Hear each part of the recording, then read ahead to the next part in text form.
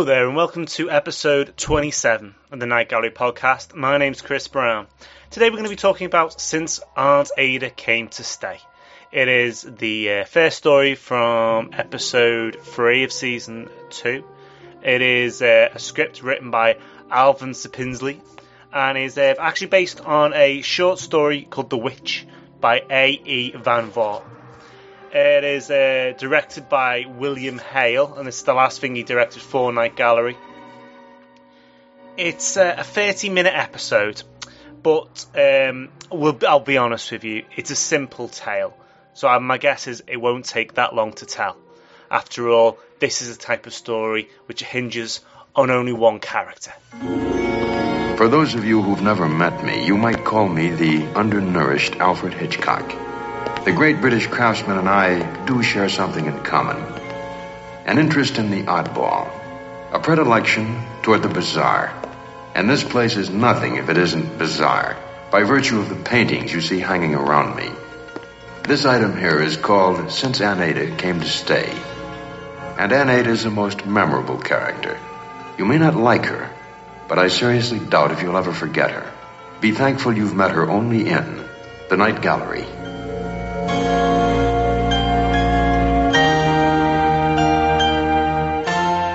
Straight off the bat, what a fantastic intro from Rod Serling there. But also, I think it's important to reiterate, to explain what I said before. Although this is, I said it was a story about one character, it is and it isn't. It's about how one person can completely destroy something. Our Aunt Ada, certainly, as Serling said, somebody you personally wouldn't want to meet. Our story it starts with a man called Craig Lowell. Now, he's a professor of logic and scientific method, and he's increasingly getting annoyed because of his visiting wife's aunt, of the Aunt Ada of the title. She is driving him crazy. She's like a parasite, constantly there, constantly niggling, and doesn't actually seem to be wanting to leave. And she also seems to be quite an odd character as well. She has an element of menace about her, and also some very unusual quirks. For example, she is genuinely fearful of Craig's green carnations, a flower he prizes and wears every day to work. And, well, she seems to be kind of getting in the way, really, of his relationship with his wife, who's played by Michelle Lee. And Aunt Ada, who I should obviously point out is played by Jeanette Nolan rather brilliantly, is, she's strange as well. She keeps on feeding Craig's wife unusual potions and odd drinks. She's quite a naturalist in terms of her choice of what to have. So so Craig's a bit suspicious about what he's feeding his wife and decides to pick some and give some to his friend, who is a university expert in folklore and tradition, who can test it out for him. That man is played by Jonathan Harris, who I mentioned simply because you'll recognise him from Lost in Space. And if you're anything like me, you probably look at him, click your fingers and go, you know who he is, but you can't quite put your finger on it. But anyway, he goes and he gets pointed out to him that basically this sample, this weed, this unusual herb he's been given, isn't anything really to worry about. It's just some seaweed. But, you know, it does have some interesting connotations, as pointed out to him as well. That this weed, this plant, can be used by an aging witch to take over, to possess permanently the body of a young woman, and many witches apparently have done this to survive over the years and continue on effectively to keep their soul going in this realm for another generation. Oh my, yes, Hydrodendron Borrelia. Yes, indeed, by all means. Virulent, my boy. Potent, dangerous. Handle with care. That's what you do with witches' weed. What I do? What are witches supposed to do with it? Granting their existence, of course, which I don't happen to do. Very few people do, my boy, during the day.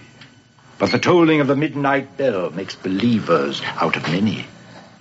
Which is your subject again, Mr. Lowell? Logic and scientific method. Of course.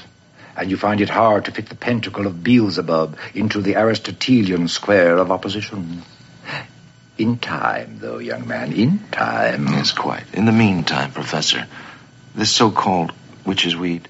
Ah, yes. You see, the weed is employed by the aging witch who has used up her present body to facilitate her entry into and assumption of the new young body that she has chosen for herself. Excuse me. That is how they perpetuate themselves. During the 12 strokes of midnight at the first full moon following the autumn equinox. And Craig's suspicions grow quite considerably after this kind of chat. He starts to look into the woman, Ada Quigley, her full name is, and manages to dig up some rather alarming truths. That Ada was apparently buried 6 months earlier, and the woman, who, to be fair, he hadn't met before until she came to stay, can't possibly be this his wife's relative. Craig gets freaked out, understandably, and angry, and confronts the woman. Tries to find out exactly who she is. And at this point, Ada, quite quickly and quite aggressively, and probably because she knows where she stands, drops the act and just basically shows her power, is able to make herself appear in the room 4 or 5 times all at the same time and move towards him and demands that he tries to do something so she can show exactly how great her power actually is. And with that, Craig is terrified and completely powerless to do anything at all. But it's more than just that. He can't actually just go up to his wife and say, listen, your Aunt Ada, who you definitely think is your Aunt Ada, she's actually dead. And not only that, but the woman over there, who keeps on feeding you tea, and seems very nice to you, is basically some psychopathic witch who wants your body. How do you know this? I did a bit of digging. It wouldn't go down well, and I bet she thinks he was mad, to be honest with you. At worst, I have no idea. But, so he's in a quandary. He is in an absolute quandary. But there's more to come, unfortunately, for our man Craig. He knows. Ada tells both of them and lets slip that not to worry. She's going anyway in a few days, and she'll be gone, and no doubt they won't see her again. And then all his thoughts in the back of Craig's mind come back to the fore that he's got a ticking clock now, only a few days to happen before Ada tries to actually. Ada, not even Ada, is this witch, this unknown, unnamed witch who's able to multiply it into massive forms, numerous forms in his own kitchen, wants to take over the body of his wife, a woman he can't actually warn because she wouldn't believe. Then there's another problem as well. He decides basically the best way to deal with this is to, unsurprisingly, just hang around his wife. She can't try that much on if he's always there. He can't feed her this tea of seaweed or gives too much grief if he's about. So in a cynical way, and also to isolate him, basically his friend who'd helped him out is massively incapacitated by a stroke, which Craig believes is a part of her ruse to try and get the body of his wife, and also basically to remove the help from him. And also, she makes it so he has to do a night class on the night she plans to take the body. And there's nothing he can do about it to stop it. This leads to him basically taking her with him for this journey, for this lecture. And he basically thinks that it's going to be okay, but he gets distracted and she leaves. Now we're really into spoiler territory now.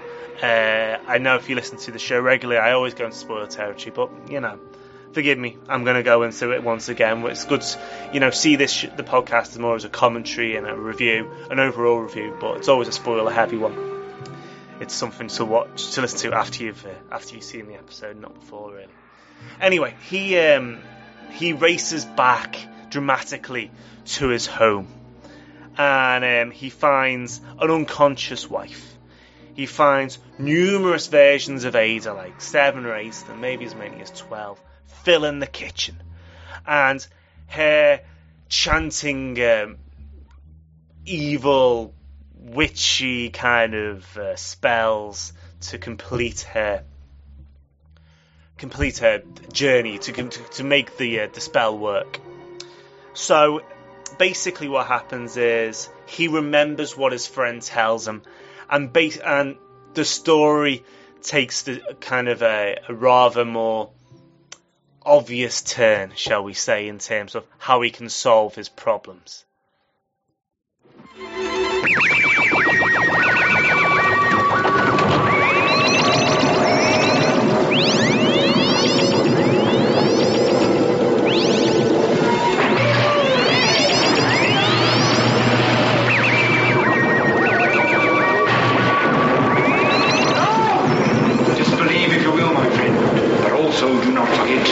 The only weapon in the entire arsenal of anti-witching armament, only the green carnation when set aflame in the presence of...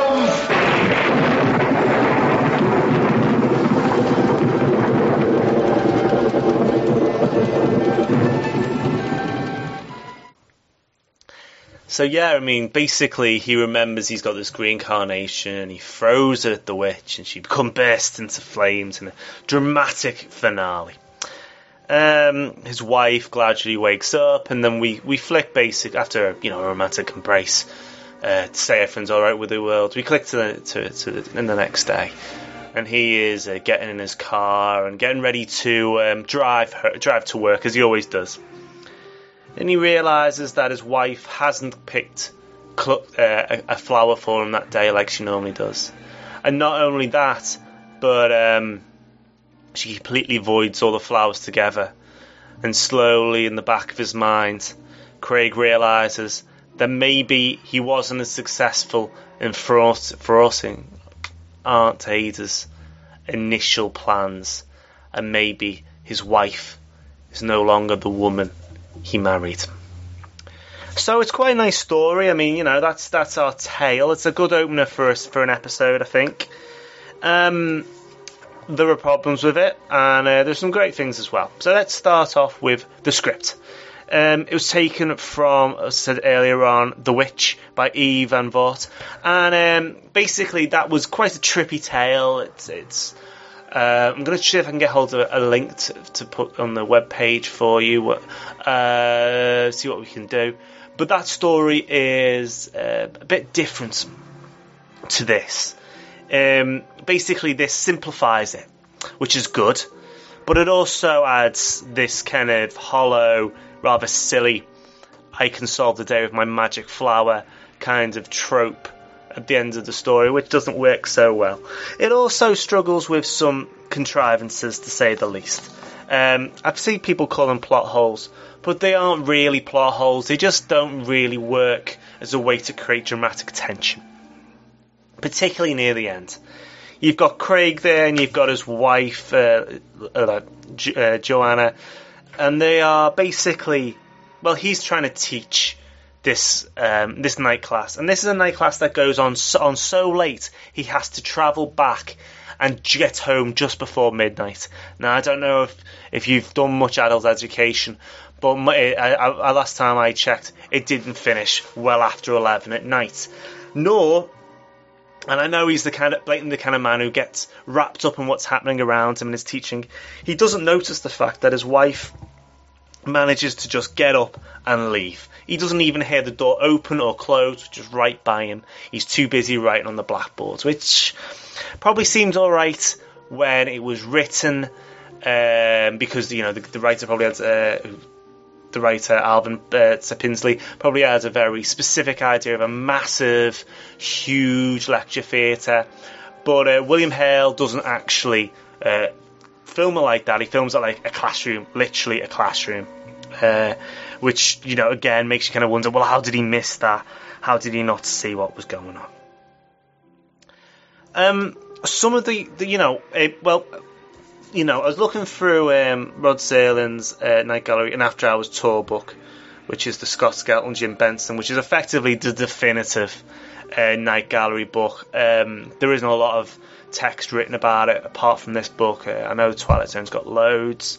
And they kind of say that they think the story struggles. They think the story struggles because, I mean, they've got high praise for it. They give it a high mark on their reviews. But they think the story struggles mainly because how good, in actual fact, Jeanette Nolan is. They think that her witch is too witchy almost. She's too good. She looks too menacing. And like the script should have gradually introduced the idea. And I think that would have been a very Night Gallery-esque thing, you know, the evil like that's already in the home and something slowly becomes bad. And there was definitely time in the story for that to have developed in the 30 minutes it gets given. But what I would say is this kind of the way it's done in the directing and particularly with Nolan is excellent in actual fact. Not because it's an understandable role. It's not. Basically, it's a home invasion story. We have a witch that's in the house who's malevolent, wants to attack, eager in fact to get her goal and wants this woman's body and to destroy her soul. And you know that pretty much from the get-go. And that makes these confrontations, as things escalate, as you realise that possibly Craig isn't going to get away with this. He's in massive trouble here. He struggles to between two things. He struggles between his fear that his suspicions are right, but another more obvious fact that he isn't going to be able to persuade his wife of this knowledge. He's constantly terrified that his wife is going to who just think he's mad, and he's got actually no control in his own home because of this woman.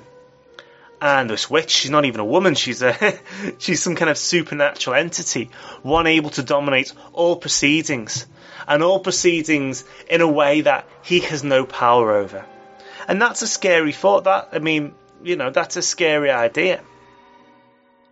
And Jeanette Nolan plays it really, really well. Jonathan Harris, who plays the lecturer whose mate who gets a stroke, guy from Lost in Space, he's okay. I think he gets quite a bit of flack, and I think that's possibly because we almost imagine that he's going to be some kind of overly aggressive, like campy figure, and I think that's possibly, it's from the generation he's from a little bit. He's quite stagey. He's also quite, he's tarnished by the Lost in Space brush. You imagine him to be the camp baddie, and he appears in this as kind of like the knowledgeable, quite doddery, whimsical friend, the kind of guy the go-to guy about seaweed, for example. And I think he struggles with that role a little bit, but I think he does it well enough. I think, it fits fine. I mean, to be honest with you, if you're going to talk about the fact it's silly, the clip I played with him kind of explaining what to do with the flower, I mean, that's a floating head in space. And I know it's meant to be in his mind that he's meant to be just imagining this, but it's like he's coming out from beyond the grave. That's more of a problem I've got with it. The special effects, and there were a few good effect shots in it, were done well. I mean, they're basically by it was done by Larry Lester, who managed to do lots of the technical stuff in terms of unusual dissolve, so Ada can disappear, and it's done with lights and colours. It's quite psychedelic, it's quite experimental, I suppose, in a way. And much like a lot of this stuff, they're given the opportunity to try and do something a bit different, For example, William Hale, the director, managed to achieve an impressive effect using two different lenses on the same camera, so two people could be far away but also in focus at the same time, which kind of gave it made it feel a bit it does feel quite otherworldly, like Ada is there but not quite real, and it really adds to the story. It really gives it a real impact, real touch. I really enjoyed that, so it's excellent actually.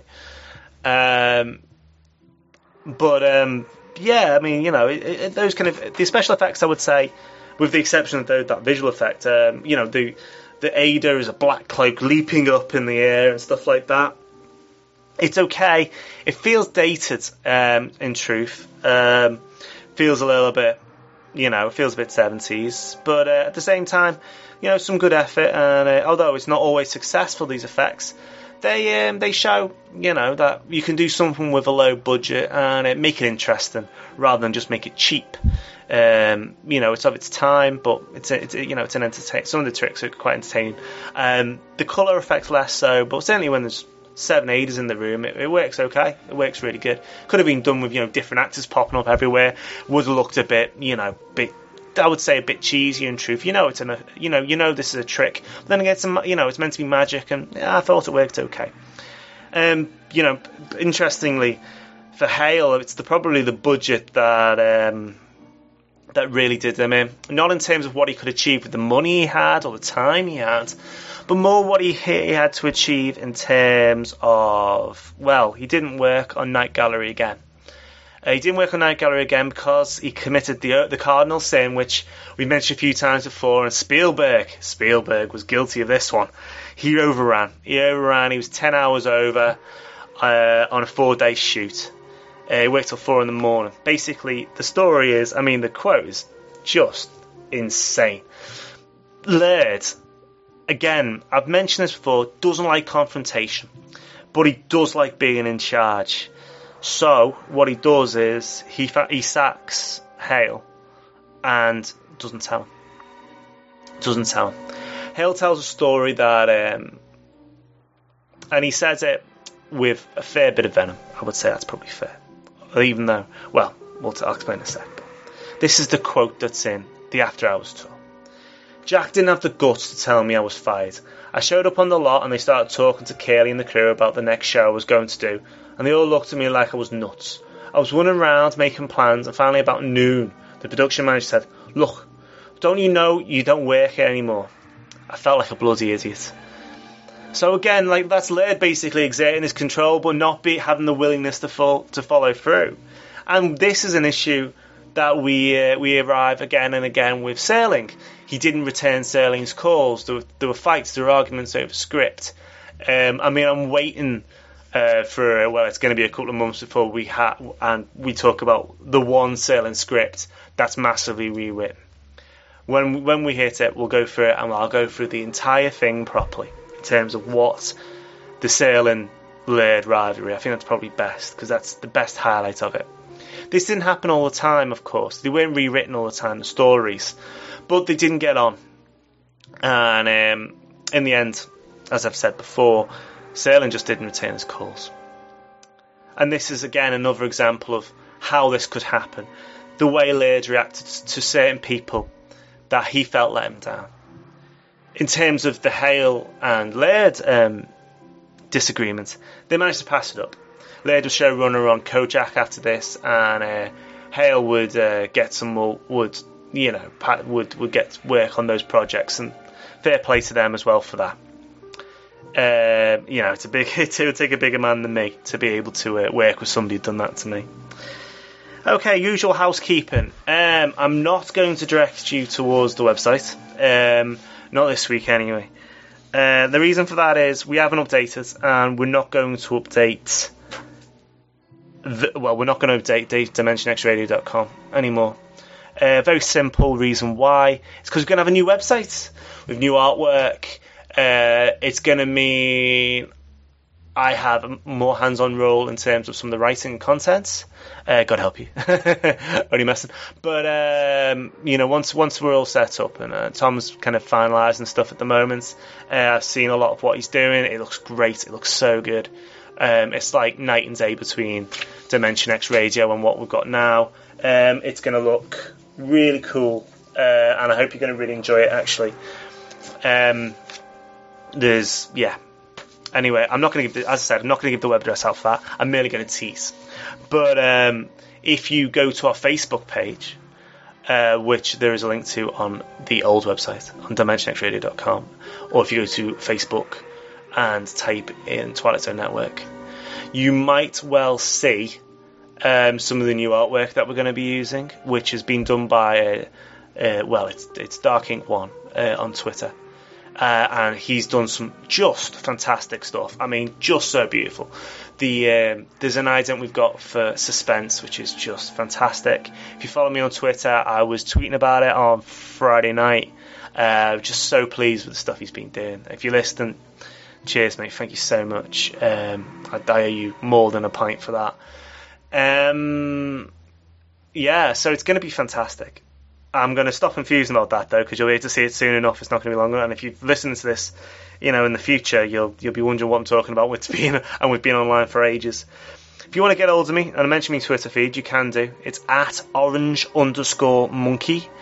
I tweet a lot of Twilight Zone stuff, but I also tweet stuff that I'm interested in because it's my private Twitter account.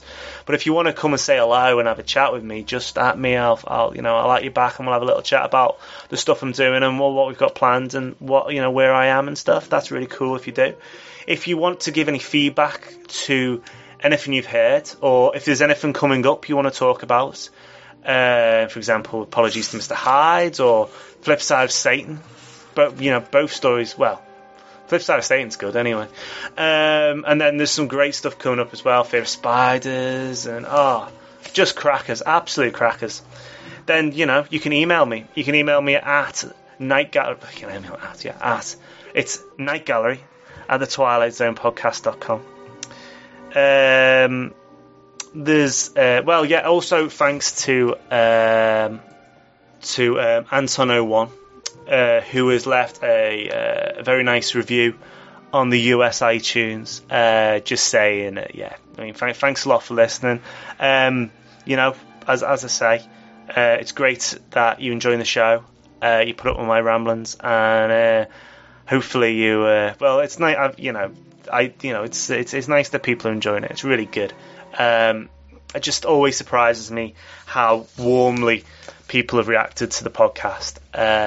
Even when, there are times when I've said I've not been happy with stuff, and everyone's always been so warm and welcoming and great. And I've met some really great people because of it. Anyway, next week we are dealing with Apologies to Mr. Hyde. And it's one of the short ones, and it's notable. It's notable because it was written by Jack Laird, and also he's in it. So it's doubly rubbish. But we'll deal with that next week. It's going to be a lot shorter than this one. Again, it's a couple of minutes long, but we'll get through that. And then we've got a fantastic run on the go. Then we've got Flip Side of Satan. We've got Fear of Spiders. There's Junior, but Marmalade Wine, fantastic. The Academy. It's just quality.